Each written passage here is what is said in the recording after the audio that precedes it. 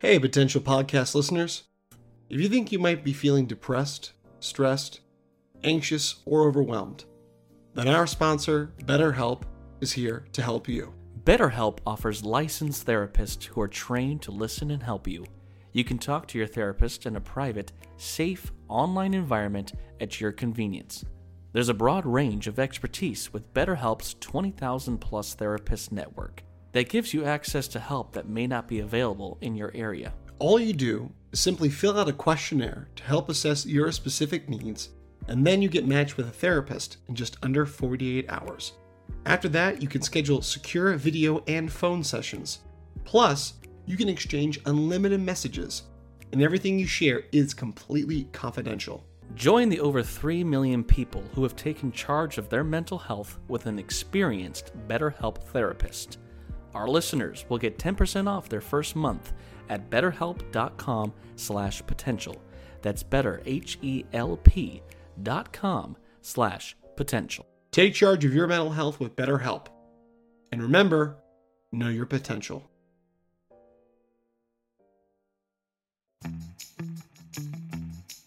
Hey, potential podcast listeners. Let's talk about today's sponsor, Let's Get Checked. Let's Get Checked makes professional health testing easy by letting you get tested without having to visit a healthcare provider. You can order a testing kit that will be delivered to you in discreet packaging. Once your sample arrives in the laboratory, confidential results will be available from your secure online account within 2 to 5 days. These results are reviewed by a clinician, and a member of the Let's Get Checked nursing team may call you to review your results. And Let's Get Checked laboratories are CLIA approved and CAP accredited, which are the highest ranking levels of accreditation. So, if you want to avoid an uncomfortable office visit or prefer the convenience and get tested at home, visit trylgc.com/potential and get 25% off your test using code POTENTIAL25. Once again, that's 25% off your test by going to trylgc.com/potential using the promo code POTENTIAL25. Take charge of your physical health and well-being, and let's get checked.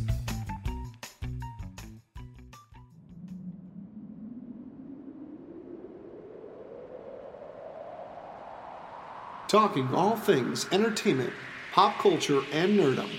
This is the Potential Podcast.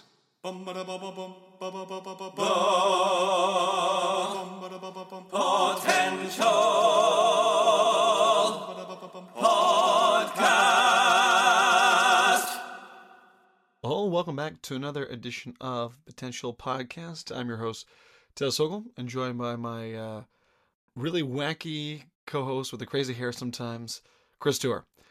And we're really excited to tackle one of probably one of our favorite, maybe time trippy films series of all time. And of course, we had to talk about Back to the Future. I'm really excited about it, Chris. Thanks again for suggesting this topic. Great Scott! Yes, I was excited to talk about this movie. I know. Excuse me. Sneezed there.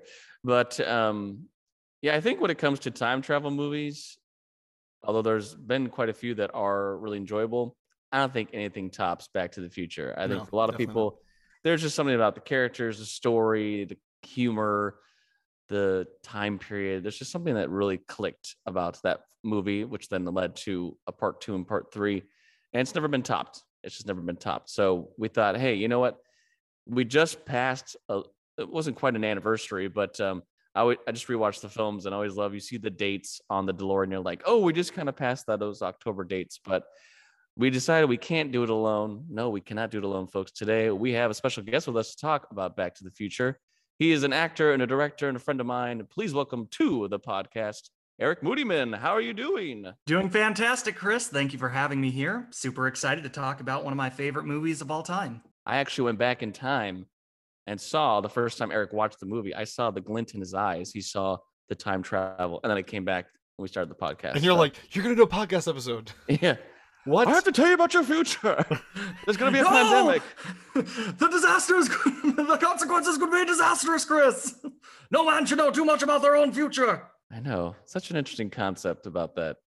Well, okay, Back to the Future. I was actually thinking about this morning. I can't remember the first time I saw this movie. This is called old age, folks. We're all in our 30s now, and it's starting to That's show. scary because I'm going to reach your age in 2 years. Yeah. But I was trying to think. I was like, do I remember the first time I saw this movie? Clearly, obviously, it would not have been in theaters, but I'm like, we're all three from the age of VHS when we were kids. I'm trying to think who would have had this movie, or would it have been a situation where I first saw it on TV with commercials. I'm assuming it was probably that.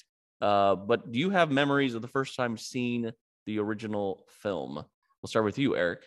I don't remember when I saw the original film, but funny enough, I do remember when I saw the third movie. And this is actually why Back to the Future is one of my favorite movies, is because it's the first film I remember seeing. I was on vacation with my parents, and this is back before hotels had pay-per-view and cable and such, and they had those little stacks of VHS tapes at the lobby that you could rent for the night. And I remember seeing Back to the Future 3. I think I was only like 4 or 5 years old. No idea what this movie is, but you know how kids are. They see a movie and it's like, "Mommy, I want to watch this thing." And I insisted on watching the third Back to the Future, having never seen any of the other ones, and I was enamored with it. And I remember at the very end when the train crashes into the DeLorean and destroys it, and little 5-year-old me just starts bawling his eyes out that they destroyed the time machine and Doc was stuck in the Old West. And that's why it's always been one of my favorites. It was just one of the first things I ever connected to the point where I did eventually get the first VHS, but it took forever for me to get 2 and 3. So whenever I got a good grade on a test in middle school, it'd be like, "All right, Eric, you did good on that test. You can rent anything you want at the movies." And I always rent Back to the Future 2 and 3 so I could just binge the series until my parents just got sick of renting it and were like, "Screw it, we're buying it." That's my first memory of the third one. I don't remember exactly the first one though. I do distinctly remember when I saw it first time was on TV, and I do remember I was just like, what is this going on? And I was really just glued to the screen watching this film, and I might have been probably 10 or 12 when I first saw this, not 11, but yeah, it was just I was enamored by this movie. I'm like, what is going on? This is so cool, and the idea of time travel in a film or just time travel in general at an early age always kind of stuck with me because I thought that was just the coolest thing ever. To this day, it's like it's just something to greatly invest in, and I think this film just had a great concept of it that no other film had been able to do before. We've been obsessed with the idea of time travel our entire lives. I feel like people, especially as we age, there's just always this idea, can we go back in time? Also, we think of things that we may not be so happy with in our life, that if maybe I had gone back and done that thing differently, would that have changed? And an interesting concept of this film of like having to go back in time, because now this thing is happening, and if it's not fixed, and then it gets in this whole, these movies definitely bring up the crazy idea of, is it a time paradox where, like, if Marty never went back in time, would his parents never gone back together, and therefore he never would have been created in the first place? All that stuff where your brain starts to go like, oh my goodness. But what this movie has, which is not a time travel like scary moment, although we get a little bit of that in part two, there's that humor. There's a lot of like funny, Chris Lloyd as Doc Brown is very goofy, and then Marty just being this kind of punk kid. It's like, man, this is heavy. I love it. He says heavy multiple times. You don't use that word anymore, do we? Now, when we say heavy now after the pandemic, it's because we had too many snacks. Yes. But hey, we had to get by, folks. We had to get by. But yeah, Back to the Future, the first film came out in 1985, directed by Robert Zemeckis, who, of course, has made many brilliant films. And as I said, Christopher Lloyd and Michael J. Fox, although brilliant in the role, was not the first choice for Marty. It wasn't. Eric Stoltz was the original. Eric Stoltz, yeah. Man. Yes and no, if I may interject. He was the first choice. He just wasn't available. He was on the TV show, right? Yeah, he was doing Family Ties. So when Chris Stoltz ended up not working out, and they were like, "Hey, we got to find someone else," they were like, "Okay, can we really try to get Michael on this one?" So he was the first choice. It just was conflict, apparently. Good thing that they got him. Yeah, and poor guy, he was like doing Family Ties during the day and Back to the Future at night, and like He got literally no had no sleep. life. He had no Yeah, life. but like, hey, isn't that the dream of being an actor? Just like, oh, woe is me, too much work. I have 2 jobs. One that's going to be a huge movie one day without even knowing it. I mean, if you think about it, Michael J. Fox, who has had a fabulous career, still the biggest movie of his career, if you think about it. Like, I don't think he's done anything else that's topped Back to the Future as a No, trilogy. definitely not. The defining role of his career. But yeah, it's so interesting to think about that they'd already started filming for I think it was something like 6 to 7 weeks, and then they had to be like, we have to this is not working. We have to go back, which just from a money standpoint is a lot of time. Even we think nowadays there's these big Hollywood movies that sometimes shoot for 6 to months to a year, but this movie would have probably been shot in a few months, and that's already like a huge chunk of your shoot time basically wasted. I think isn't it the case that there are some shots in the finished film that they just either projected Michael's face on, or like they didn't have time to reshoot some stuff, so there's some shots that are Eric's body, or like it's a body double or something. I think there's stuff like that. There's definitely one that is kind of disputed. It's when Marty punches Biff in the restaurant, and supposedly like Biff's eye line completely changes, and it's been debated about whether that's Michael, whether it's Eric, or whether it's a stunt double, and no one can really agree on what the actual answer is for that one, but supposedly that's Eric Stoltz actually punching Biff. And I wouldn't be surprised if there's a few other little shots here and there too. Well, and that's not the only one. There's a lot of it was interesting because of the Stoltz replacement with Marty, as they had to change his girlfriend a couple times actually because of Yeah. the height yeah. difference. Because there's like they thought at the time his girlfriend should not be taller. Michael J. Fox, little guy, he's a little scrappy guy, which I think lends to a lot of humor, not just in the first film but throughout them. And I always love that when he's standing at the bully and you see his eyes like, oh, you're pretty tall. Well, the theme too of all 3 films of Don't Call Him Chicken. He's very big on Don't Call Him Chicken. He really does have that, for a guy that comes off in the first film like loves rock and roll, is of the 3 kids of the family, he's not really the most successful, doesn't have he's hanging out with this wacky doctor all the time. Yeah, which nowadays, if we looked at that, that's a little weird.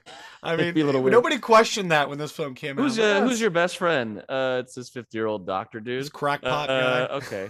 But he does have this hero complex. Like, he has this whole hero side to him, which I think is why we love and follow Marty so much, and we support him, because he does have that, like, don't call me chicken.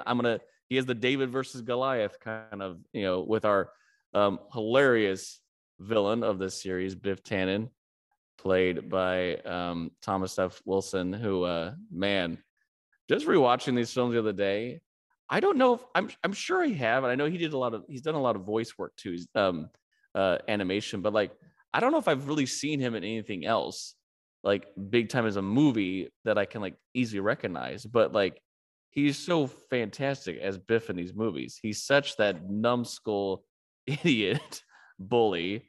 And I love how they play with the different iterations of him as they go through different parts of time travel, especially part 2, which I think part 2, in a very similar way to we've talked in the past of like Empire Strikes Back and other sequels that like almost are as good, but maybe slightly outdo the original, just because I love the various time periods, and I love how the altered timeline of Biff becoming this Trump tycoon that has, ruined everything. There's a lot of fun stuff in part 2. Yeah. Number 2, a friend pointed this out to me. Of all the movies, number 2 is the most time travel heavy movie, because you go from our current present into the future to a screwed up present, back to the past, and you're revisiting things that you've already done in the past. So definitely of the 3, it's the most time travel heavy. Yeah, that's for There's sure. that word again, heavy. Yeah, that heavy. I think so heavy in the future. Is there something wrong with the Earth's gravitational pull?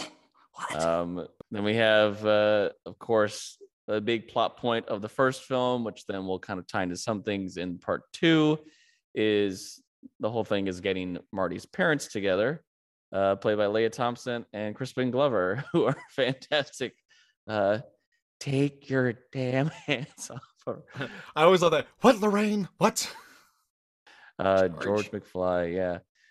I love the pair of them. That definitely was. I remember this was definitely the first film I saw Leah Thompson in, and of course, I'm sure we both can all agree had a major crush on her when I first saw this film, and just that so awkward but like funny humor of the mom thinks that he's cute and doesn't realize it's her son. Yeah. I just love what a hypocrite she is too. Like early in the beginning, it's like, I never partied with a boy or parked cars with a boy. And then later it's like she's drinking from her mom's liquor cabinet and is making out with Marty. He's a peeping Tom.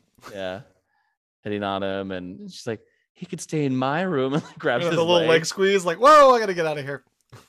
Which definitely you feel like in that time and age, even though there would have been the niceness of like, let's keep him in, because he has no place to go. I feel like parents back then would have been like, you do not sleep in the same room. Nowadays might be a little more loose, but yeah, they're fantastic. And it is sad to think that there was I've seen some interview with him talking about it, but there was some major fallout with Crispin Glover, and which is why he's actually not in part 2 or part 3. It is a different actor, and they have a somewhat doable voice that kind of sounds like Crispin Glover, but he's not back as George McFly in part 2 or part 3. Me as a kid, which is really sad because it definitely, you buy it, and they're not in the movie a lot. It's definitely more of Leah Thompson's character highlighted, but I think, man, he's like such a, like, I love that he goes back in time, Marty, and meets his dad, which that would be trippy in itself. And his dad's a total nerd. He's a peeping Tom. And the whole, that sequence I think is so brilliant, where you get, okay, he's like, nothing on this earth is going to make me ask her out. And then Marty does this whole, I am Darth Vader, with this like the suit he has, and he's just playing rock and roll with like the Walkman. I think that is like hilarious. So, but it was sad because I always wonder what they could have done, especially when they went back into part 3 for the Western. I feel like they could have, they definitely used a lot of humor of having Michael J. Fox play multiple characters in part 2 and part 3, especially like he plays like the daughter at one point, and then like I thought was really funny. They're like, let's play up that humor that all the family would look like Michael J. Fox. But I feel like they could have used George McFly in some sense, like in the Old West, to in be the Old like West, it'd make more sense to play his ancestor. Yeah, like Seamus or something. And it would have been funny if he was almost exactly the same kind of nerdiness, just in the West. Like I thought that would have been a funny angle of like, we have the big bully come in and he's like, like, gotta get those potatoes. Yeah, otherwise they didn't do it. But yeah, what do you guys think of this? That first movie, I think it is it's just a really simple story in terms of like what the premise is, but there's just a lot of heart to it. And I think it is really cool when they visually, you see him walking around present day, and then the clock tower area, which I've gone to in the back, over in Universal Studios a lot. It's fun to go by. But I was there the other few weeks ago. That was my holding area while I was on set for something. Oh, nice. They were like, all right, this is where you're going to be, hanging out when you're not filming. I was like, oh my God, it's the clock tower. I need a picture. I never got one because they like confiscated our phones. Of course. Yeah. Of course. Those bastards. Dang Billie Eilish. But when you see it, when it goes back in the 50s and they start playing Mr. Sandman, and like you're like, not Enter the Sandman, but Mr. Sandman. Yeah, I was going to say, whoa, what kind of 50s is this? No, I think what's so great about that, going back and watching this films, and I'm a huge fan of like the Twilight Zone, where that kind of that trippiness and just the whole we only talked about this many times, but just the not only of course the music of the different eras, but it really has this creepy like sense of like what is going on, and it really. And a lot of that lends to obviously Michael J. Fox's performance of he's just like bewildered by that. And I love the contrast is a lot of films don't talk about that. I mean, this, the things that take granted for in the, the 80s, and then for 30 years later, like a lot of the stuff, like, and you talk about the humor of just the confusion. I love when he goes in the diner scene. Yeah, I'll get a Pepsi free. Pepsi, you got to pay for it. I'll just have a tab. You haven't ordered anything yet. It's like, just give me something with any sugar in it. Nah, sugar. All right. And it touches upon those little things, but it's so well crafted that it's like, wow, like you don't realize like the appreciation, and then you're like, oh, I see what my parents had to go through, and such. But it would be interesting to see based on that, and what everything's going on. Years have passed. If they ever, because they've been talking about that, if they ever remade it, what kind of things would they tackle? If not the same. Yeah, because like that, I going off of that, I like Doc Brown is very, very, strict on, okay, you can't say anything that would affect people's future because, you're supposed to just, your future is what it is. It's like, you could change the course and all this stuff. And there's little moments where Marty, without realizing it, is like, like they're at the dining room table. Oh, he's going to be mayor. He's like, oh, I've seen this one. Yeah, it's the one. He's like, how could you have seen this one? It's brand new. He's like, it was a rerun. What's a rerun? Yeah. You'll know one day. And then like he's playing all the rock and roll music at the dance, and it's like everyone's just like, what the hell is this? And he's like, one day your kids are gonna love it. It's like he's not doing to the point where it's like it's gonna change history, but there's those moments where you're like, oh, it almost. But then I love the humor of like you get into like part 2 where they definitely do go back to the 50s, and it's like you can't talk to yourself. And that moment where Doc Brown's on the phone, and then the old Doc Brown is right behind him, and he's like, can you pass me a 5/8 wrench? He's like, don't you mean 3/4?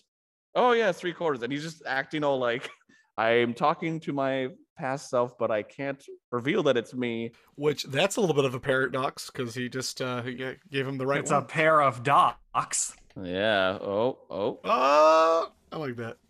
Pair of docs. Yeah, I wonder. I guess we'll just go into it now because we might as well. We're going to talk about all kinds of things with this. Zemeckis has been very clear that he doesn't want any future films, at least while he's still alive. I think the closest we've gotten that I would consider canon is the Back to the Future video game. Is it the Telltale ones? Yeah. Or is the kind of the point and click?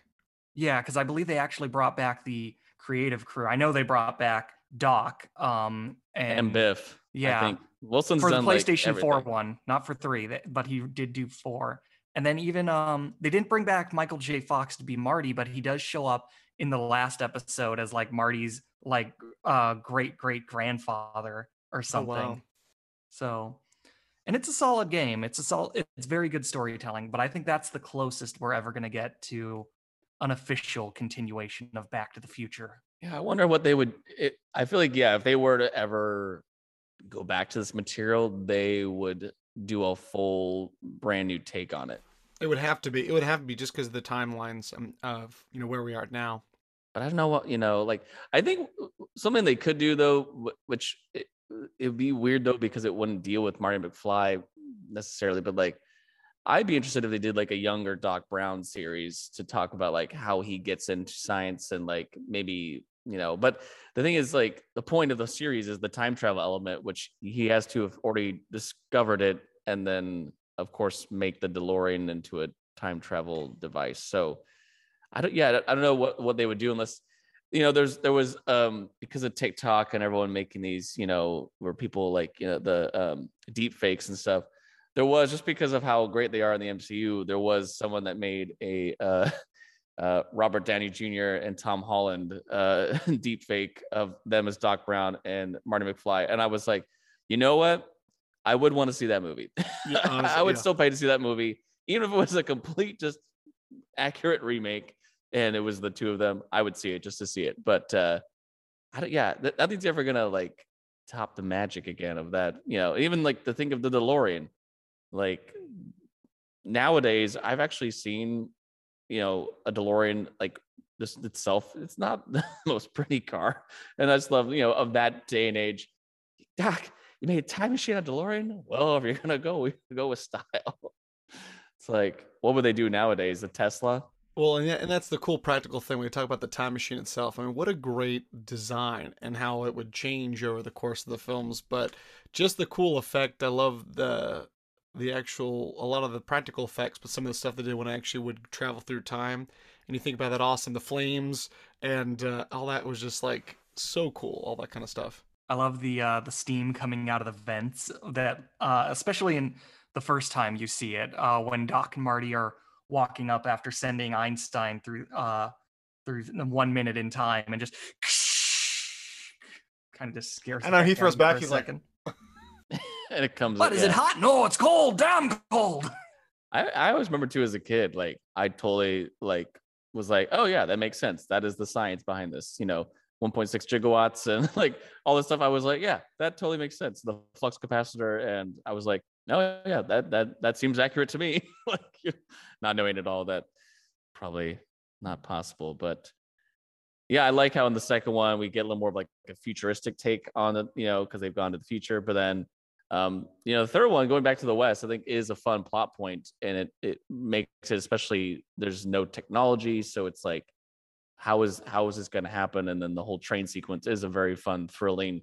And again, with these callbacks, like I love how they bring the hoverboard from part 2 with them. So like that definitely plays a part. If they didn't have the hoverboard with them from the future, they never would have actually survived to get to, it's all these like things where you go like, it's all there. It's all there. The third one gets a lot of hate, and I think it's still a really solid movie. I think it's fun. I think what I wanted in a time travel one is like you can travel anywhere, and there was not enough for me. It left me wanting more through all 3 films. Like I was like, man, I want to see the dinosaurs. Like he teased about it in the first one. You want to see the sign of the Declaration of Independence or the birth of Christ? Like we didn't get to see any of that. So I think it was just the right amount, and there was callbacks to that throughout the beginning. And we're talking about like the Western, and even when he has his Clint Eastwood look, like all that stuff really. With a time travel movie full of paradoxes, the plot points, they kept pretty consistent throughout the trilogy. What I think is interesting, and I didn't notice this until just a few years ago, but in the second movie, Doc is wearing a shirt that has a pattern on it, and it's got trains on it. It's a train patterned shirt, so it's already hinting at the third movie. Well, I mean, 2, like they clearly filmed 2 and 3, like I'm assuming back to back, because I thought it funny that like 2 ends and it's like to be concluded, and here's a trailer for part 3. Yeah, they definitely had that in mind. Yeah, like we don't get, I mean, like nowadays, yes, we have plenty of movies that do a 2 and 3 or a 2-parter, but you never get like oh, by the way, this is the teaser. And in a way, that 1 minute or so teaser kind of shows like the whole movie. I always kind of hate that it's there. I think the last time we got something like that was the end of Thor. No, it was the end of Captain America. Captain America, and it showed like a solid minute of Avengers. Mm-hmm. Yeah, and it was like, this is what's coming. I think would have been a nice nod was just it's like they could have had just like a setting of the West, and you see like the DeLorean drive by, and like that would have been something. Or a picture of them taking a photo at the clock or the tower. photo, yeah, which is a cool one. This is before the MCU did the proper teases and things like that. But you're talking about, Eric, we were like, when you got to see second and third one, I remember, hey, this is dating us, going to Blockbuster and getting them. I can still smell the Blockbuster and getting those, and then I went to, I didn't know they had a third one. And of course, my mom, not into movies as I was. And I'm watching, there's a third one? Why did we get it? I'm like yelling across the room. I just finished. I'm like, we got to go back to Blockbuster.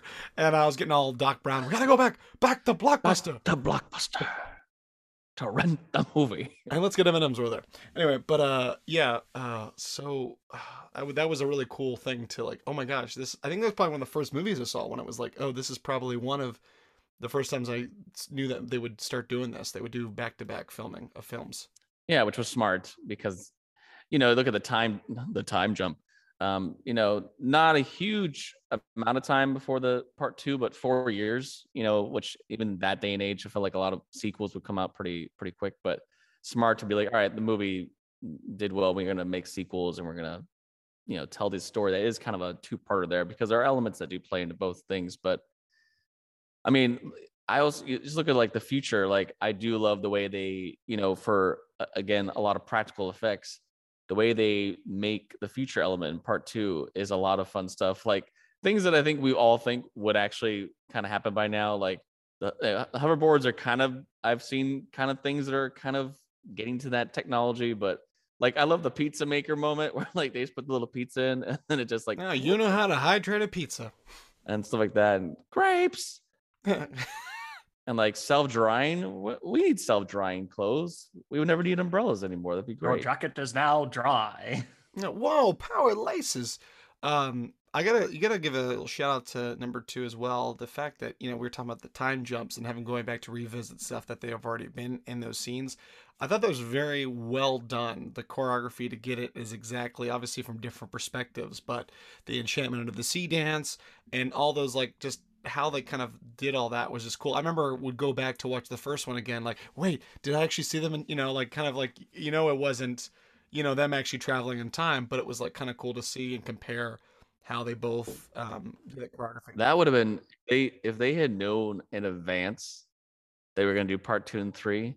Would have been really trippy if there was like randomly, like you see at the dance, like you see a guy with like a black hat walk by. Yeah. So you just don't know what that is. It's just like a random background. That would have been like really cool planning, but obviously they didn't know they're going to do part 2 and 3 at that time.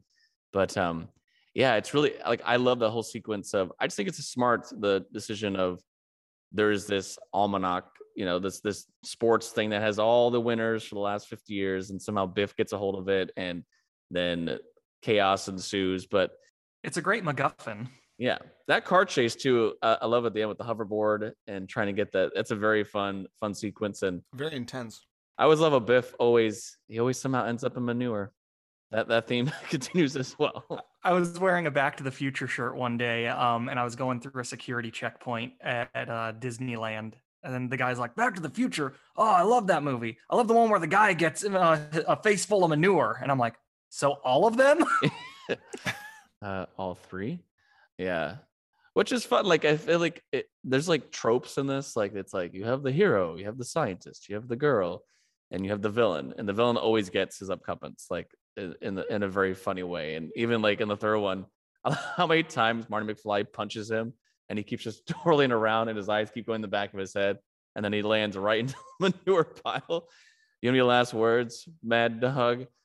I hate manure. It was like, well, that's going to be all of your relatives are going to have manure problems. So, well, with that, let's take a quick break and we'll be back talking more about Back to the Future.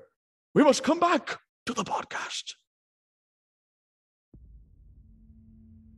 Biff, does it help to have someone to beat up?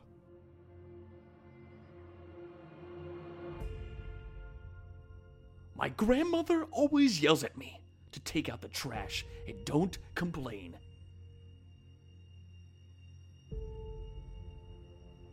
She told me I had a purpose. To punch small dweebs and hit on hot chicks.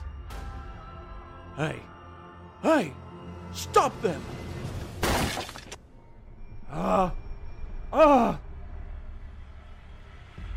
Hello? McFly? Anybody home? Smile, though your heart is aching. Smile, What are you looking at, butthead? even though it's breaking. When there are clouds in the Why don't we sky, make like a tree you'll and get out of here? If you smile through your fear and sorrow, smile, and maybe tomorrow you'll find that life is still What's so funny? Loser.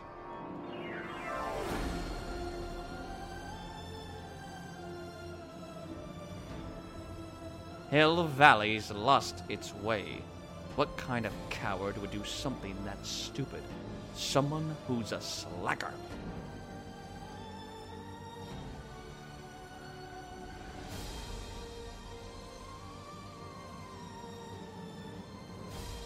I used to think my life was a tragedy. Now I realize it's a play or something. Comedy. It's a comedy, you idiot.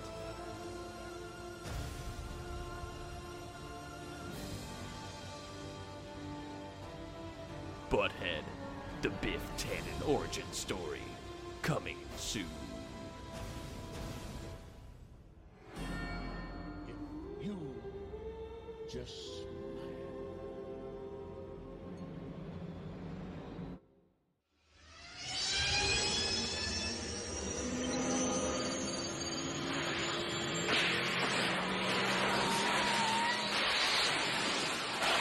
smile.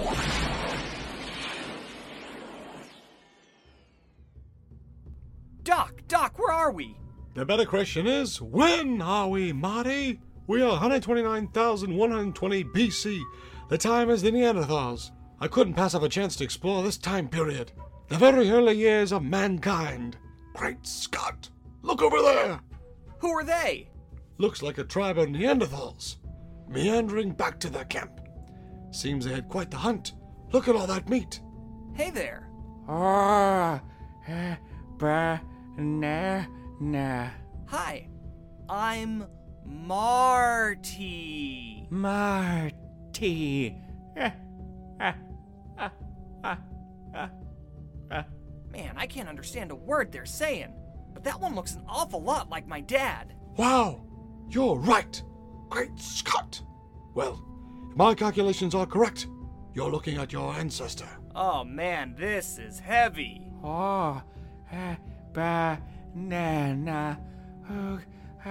Boog. You seem to be struggling with this. I see what the problem is. Here, let me help you.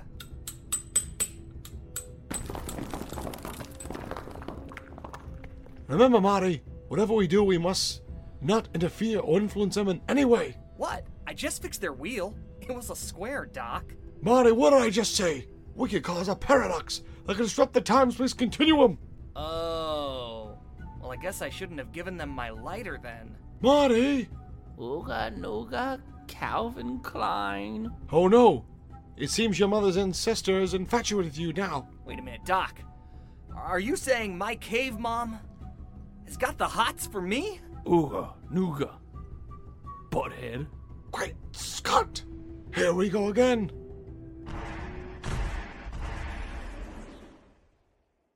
And we're back. Well, so, okay, the three films, I mean, they are a fun trilogy package. We've kind of talked a little bit about how there's not really going to be, at this present time, any continuation. But, what's been fun is to see, because of the love of these movies, how many times Christopher Lloyd has come back to pop in for Doc Brown stuff. But even even Michael J. Fox, even with, what he has continued to pop up for events and stuff, and he knows how important these movies are. But one I have to bring up just because I remember laughing very hard. I wish, though, it had not been spoiled in a trailer. I thought that was a huge mistake. I understand why they did that. They want to sell tickets. But as a fan of Family Guy and Seth MacFarlane, him starting to make his own movies, live action movies, A Million Ways to Die in the West. Yes. They have it was spoiled in a trailer, which I hated. I wish it would not have been in a trailer, but I love this bit where he goes into this barn and it's Doc Brown and he's like, "What do you got going on in there?" He's like, nothing back here. Yeah. So he has, weather experiment. Yeah. I thought that was hilarious. But yeah, they've popped up for things, especially on talk shows, like we had the 30th anniversary a couple years ago. And now it's like just recently there was a thing where we've had Rick and Morty, the show that is kind of, I feel like I haven't really watched much of it, but it's kind of taking a little homage from at least the pairing of Marty and Doc. It actually started as a very crude parody of Back to the Future. It was like Doc and Marty that was spelled differently. It was like Mahardy or something. And then that eventually evolved into Rick and Morty. But yeah, they're clearly based upon Doc and Marty's relationship. Yeah, because they just did I think it was just a teaser for the new season, but Christopher Lloyd was the live action Rick for the quick scene or whatever. And I was like, oh, that's kind of fun. Is it Rick? Is Rick the doctor or is that Morty? Rick is the doctor. Rick is, Doc, yeah. But okay, I want to bring up, so you talked about, Eric, the video game, and there was a short film, Doc Brown Saves the World, but there was also still not seen, unfortunately. I haven't seen it. I wonder if it's on YouTube. I'm assuming it would be, but there was, I do remember a little bit of this. There was, it didn't last very long, but there was the Back to the Future animated show back in 91, 92, which didn't have really many of the original cast. I mean, Thomas F. Wilson, I tell you, the man was like, I'm gonna play Biff for the rest of my life. If you need me for Biff, I'm coming in. I'm gonna do Biff till the day I die. But Christopher Lloyd did do the show as Doc Brown a little bit, but they had Dan Castellaneta, who of course is Homer, was a voice actor for that. But yeah, I wonder if like it'd be kind of fun to watch some of that now and see like what they did. I'm sure with animation they were able to go in further back areas of time. We kind of talked about this with the Men in Black series, that the animated show with that kind of do a lot of stuff that they maybe didn't want to pay for to do in the big films. But I'm trying to remember if I like have any memories of those shows. I remember one where one of Doc's kids was like really into a baseball player, and they like went back in time to watch, and it was like, I think they screwed up the timeline as they typically do, and it's like, oh no, now he's not the best baseball player in the world because we screwed something up. And that's what I remember, and it was like them having to refix his legacy. What woe, a baseball player can't play anymore. I do remember also watching that when I was a little older too. Like I stumbled upon it when it was like on reruns of something, and I was like, oh shoot, the Back to the Future series. I remember watching, I was like, oh, this does not hold up the way I kind of hoped it would. It's definitely a little cheesy.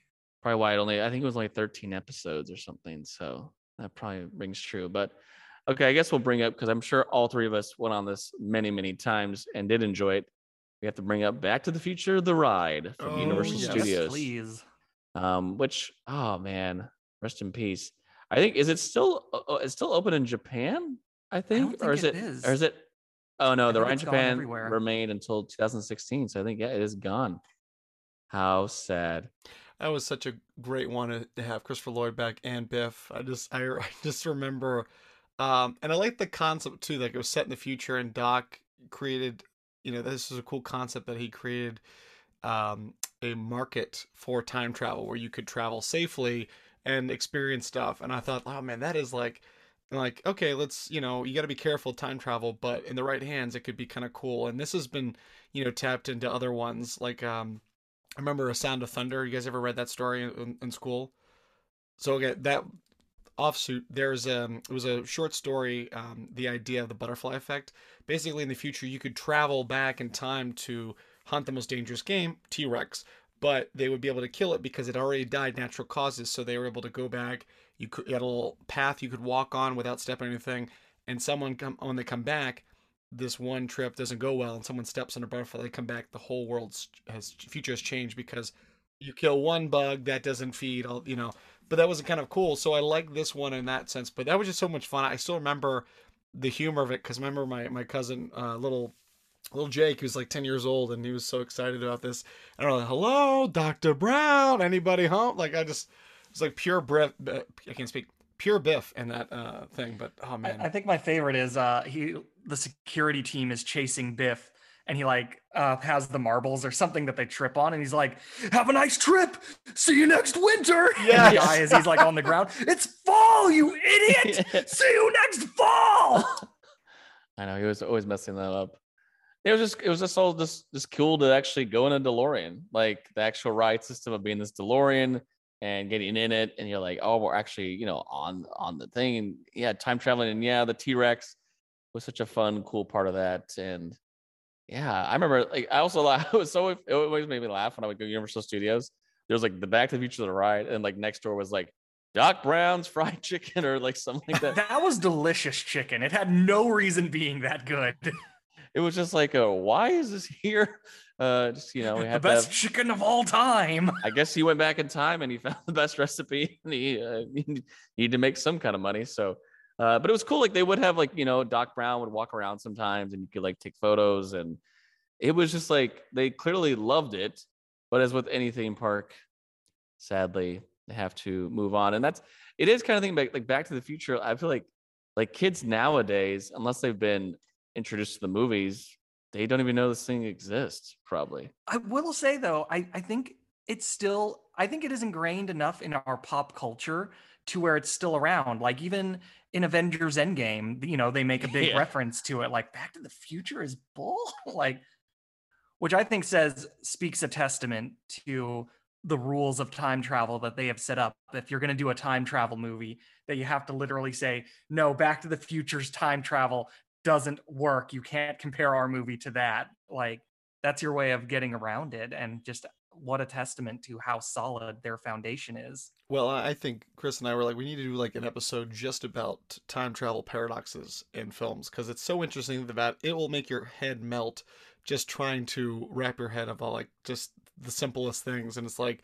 yeah, that doesn't work. But what if this and this? And but you as the audience don't really, you're able to follow along with it fine. And I think that's it because there's a lot of sciencey stuff going on here, and I think that's what's so great about it, that it appeals to everyone, that it's a fairly easy story to follow, and they help you digest it in a way that kind of makes sense. Well, speaking of Avengers, because I guess I'll bring this up now because we do have to talk about it. As with any movie, the music can become a character itself. And the theme for this is an incredible theme, and there's a lot of great music in these movies.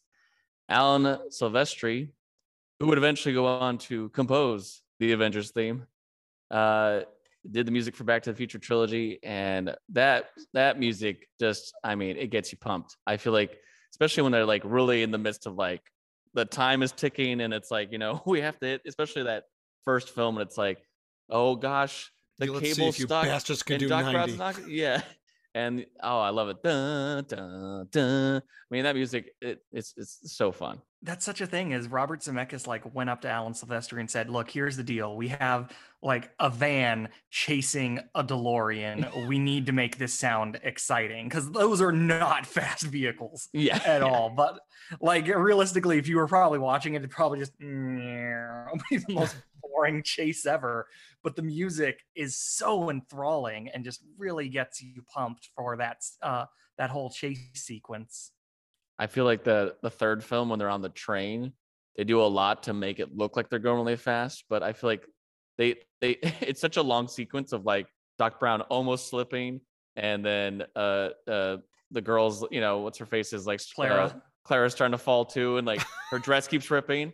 And every like, time let me they reach to you for like the fifth time. It's like such a long sequence, but there's certain shots that the way that they pan it, it looks like they're not going very fast at all. It's like you can tell they're like, we have to make it like we can't actually be going X amount of, it'd be too much. But yeah, the music is so good. And I do like, it's not just the main theme where it's like the action.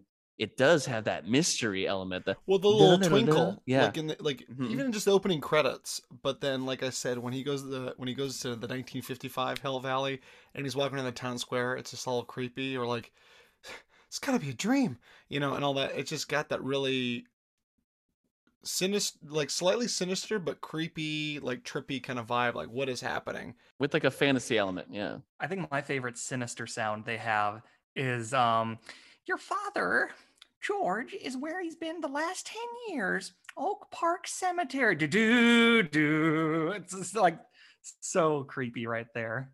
And I also got to bring it up just because it is such an iconic part of the first film, and something that if you hear this song, you automatically go Back to the Future. I just yelled McFly.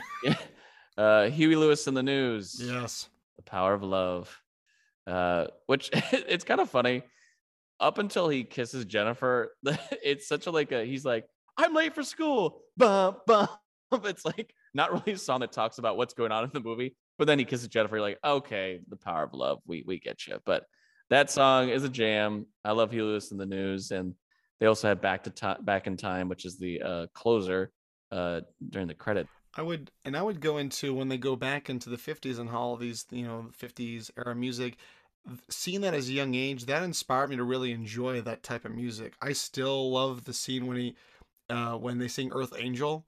I just love that rendition of that song. I was like, man, I'm in love with this music, and I would credit this to getting me back into that type of music at such a young age. And Johnny B. Good when he plays, yeah. And even though I don't think that's him singing, but Michael J. Fox, you got some pipes. But I do love like the whole bit too of like it's Chuck Berry's like cousin. He's like, this is what you've been looking for, like this is the sound, which is gonna eventually like funny bits like that. But yeah, the music's just an iconic part.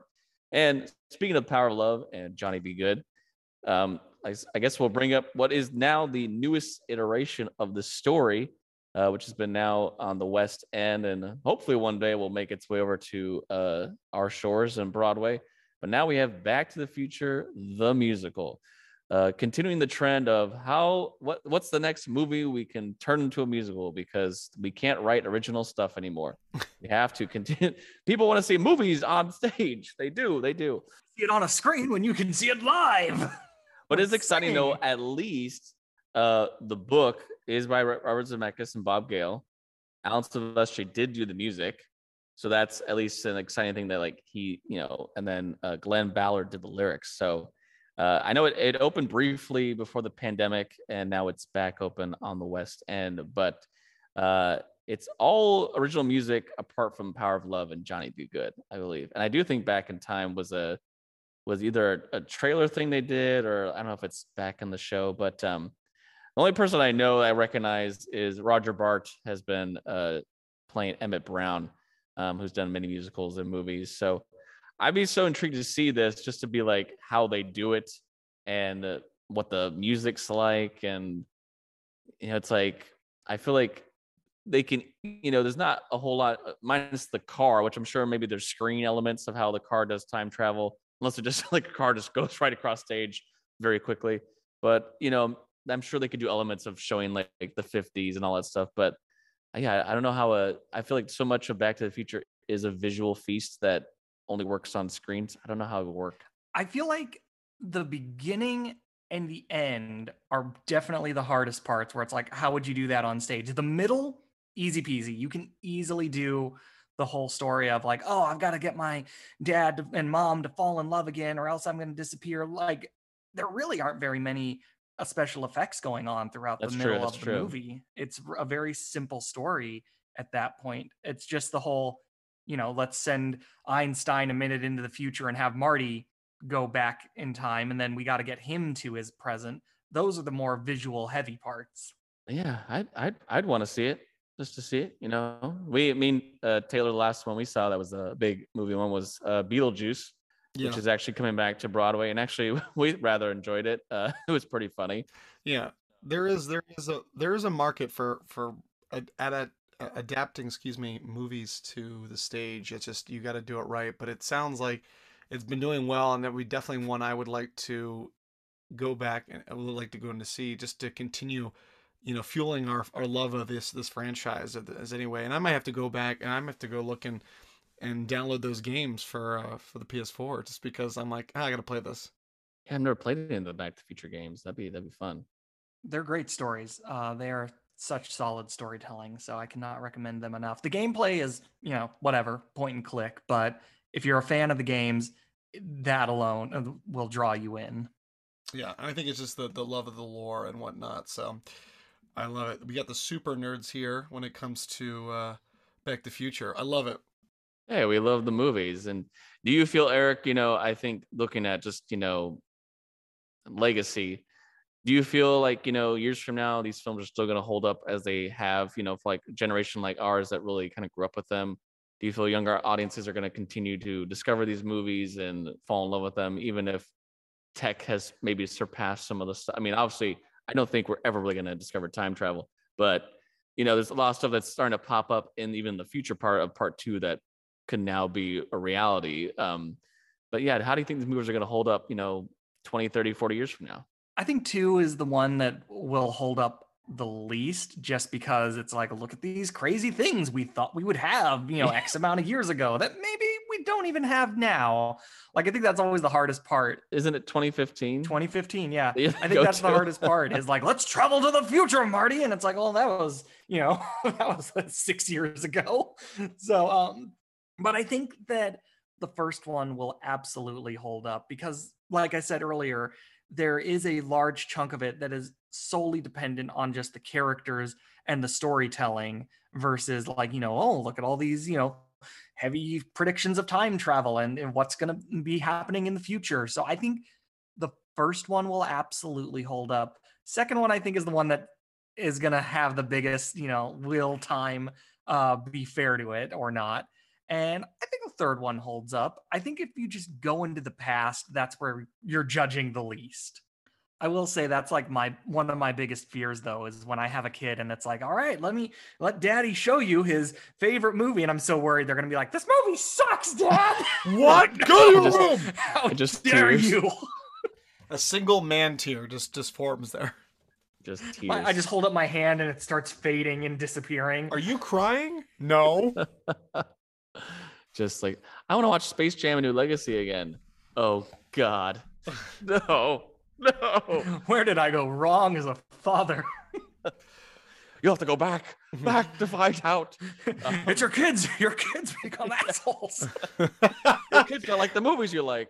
That could be that's the future plot. It's gonna be Back to the Future, but starring Seth Rogen, and his kids don't like the movies he used to like. So Yeah. well, Eric, we thank you so much for being on the podcast today, but we can't let you go yet. We have to ask you our guest questions. All So these are right, 10 bring it questions for on. you. They're rapid fire. It's not a quiz. It's just stuff you like. So Yeah, we will not grade you on this later. So just come up with As soon as whatever I'm you gone, think. it's like, man, that guy failed. He bombed hardcore. So you kind of already alluded to this first question, but you might change it. I don't know. But what is your favorite movie? Back to the Future Part 1. It is the movie that if I was in my single days and I was dating someone and they were like, "Oh, I've never seen Back to the Future," I'd be like, "Okay, we can't date until you finish this series." is the test. Nice. That is Number my big 2. one. What is your favorite TV series? I'm gonna go with Breaking Bad. That one I've gone back and watched that about 5 times. I was at one point working on translating it all into a Shakespearean play, but then someone beat me to it. They even had the same title I was going to use, which was Breaking Bard. So I know it's so clever, but definitely Breaking Bad, favorite series. What is your favorite video game or video game series? I'm going to go with Resident Evil series, Metal Gear Solid series, and BioShock Infinite is probably the game that I always go back and just feel the same sense of wonderment, even though I've beaten it about 10 times now. What would you say your favorite style of music or favorite artist? Oh, easy. I know my top 5 right off the top of my head in order. AC/DC, The Beatles, Rolling Stones, Aerosmith, and I know the 5th one. Let's just go with those ones for now. All right, classic rock. I like that. Yep. What is a favorite place you've Queen, traveled? that was the 5th Oh, one. Queen. Sorry. Oh, come on. Yeah. What is a favorite place you've traveled to? You know, it's not the most exotic that I've traveled to, but my wife and I had the most wonderful time in Canada. And we did a little road trip going from Toronto to Montreal, Ottawa, and Quebec. And it was just such a delightful time. Most exotic we've been to would be New Zealand, though. That was a really solid trip, too. I know But Eric's been to Hobbiton. I'm only this much jealous. Only One day. one day we'll both go. We'll we'll record both the go, yeah. podcast from a hobbit hole. Number 6. What inspires you? What has inspired you? People telling me that I can't do something has always been my biggest inspiration. It's like, you know what? Like, I actually had a college teacher flat out tell me in front of the entire class that I would not make it as an actor. And if I wanted to be involved in theater, I should try stage management. And that actually made me quit acting for a little while. But then I got a gig where I was like, oh, look, this guy was good review. And the hatred of my enemies is my fuel. Love that. What's the best piece of advice you've received? It's not from anyone in particular. And again, it does kind of go back to, you'll never make it as an actor, Eric, but it's something that speaks to me. And it's the piece of advice I always give to people: Galaxy Quest, never give up, never surrender. That's a good one.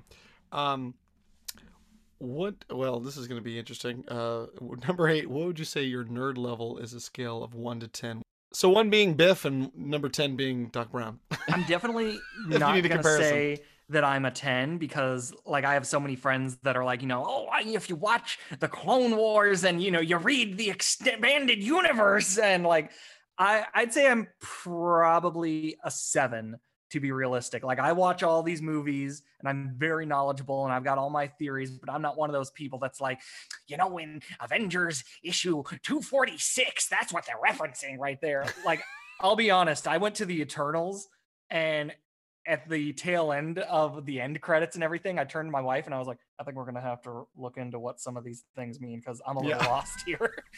Number 9. What is a guilty pleasure of yours? You know, like it might not be a guilty pleasure. It may be more of a hobby, but I enjoy collecting vinyl albums. Vinyl albums and tiki mugs are just my little thing that I love spending a little extra money on to just bring me joy for whatever reason. Love that. And last but not least, we've already been doing some of these on this episode, but we always like to have our guests give us their best impression. What is your best impression? Well, my best impression is my two are. Let's see. Hey, pal, it's me, Mickey Mouse. Oh boy, now get out there and make me some money. Yeah. Then, like you want me and Scoob to like go in there, like with a ghost? Like I don't know, Scoob. Thank you, Eric, so much for being on the podcast. Where can people follow you on social media if they want to get in touch with you or follow what you up to? I definitely have my Instagram, which is the Modyman, Modyman, and most of my other links are on there as well, such as my website, which I should probably update. I don't think I've updated it since pre-pandemic, so I should get on that. Things are happening now. But yeah, definitely my Instagram. I try to be active on there. I try to be active on TikTok, but some days it's been a few weeks since I've posted anything. Haven't had the inspiration to post.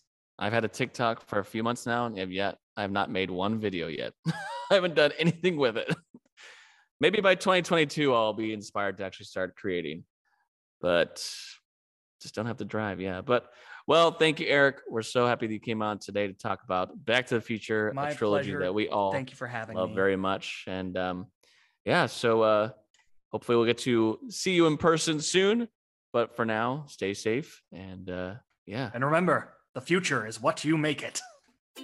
Thanks for listening to The Potential Podcast.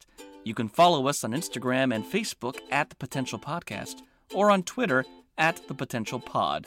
Or you can email us. Send us your positive feedback and thoughts, suggestions, and more through our email, thepotentialpodcast@yahoo.com. I'm your host, Chris Dewar.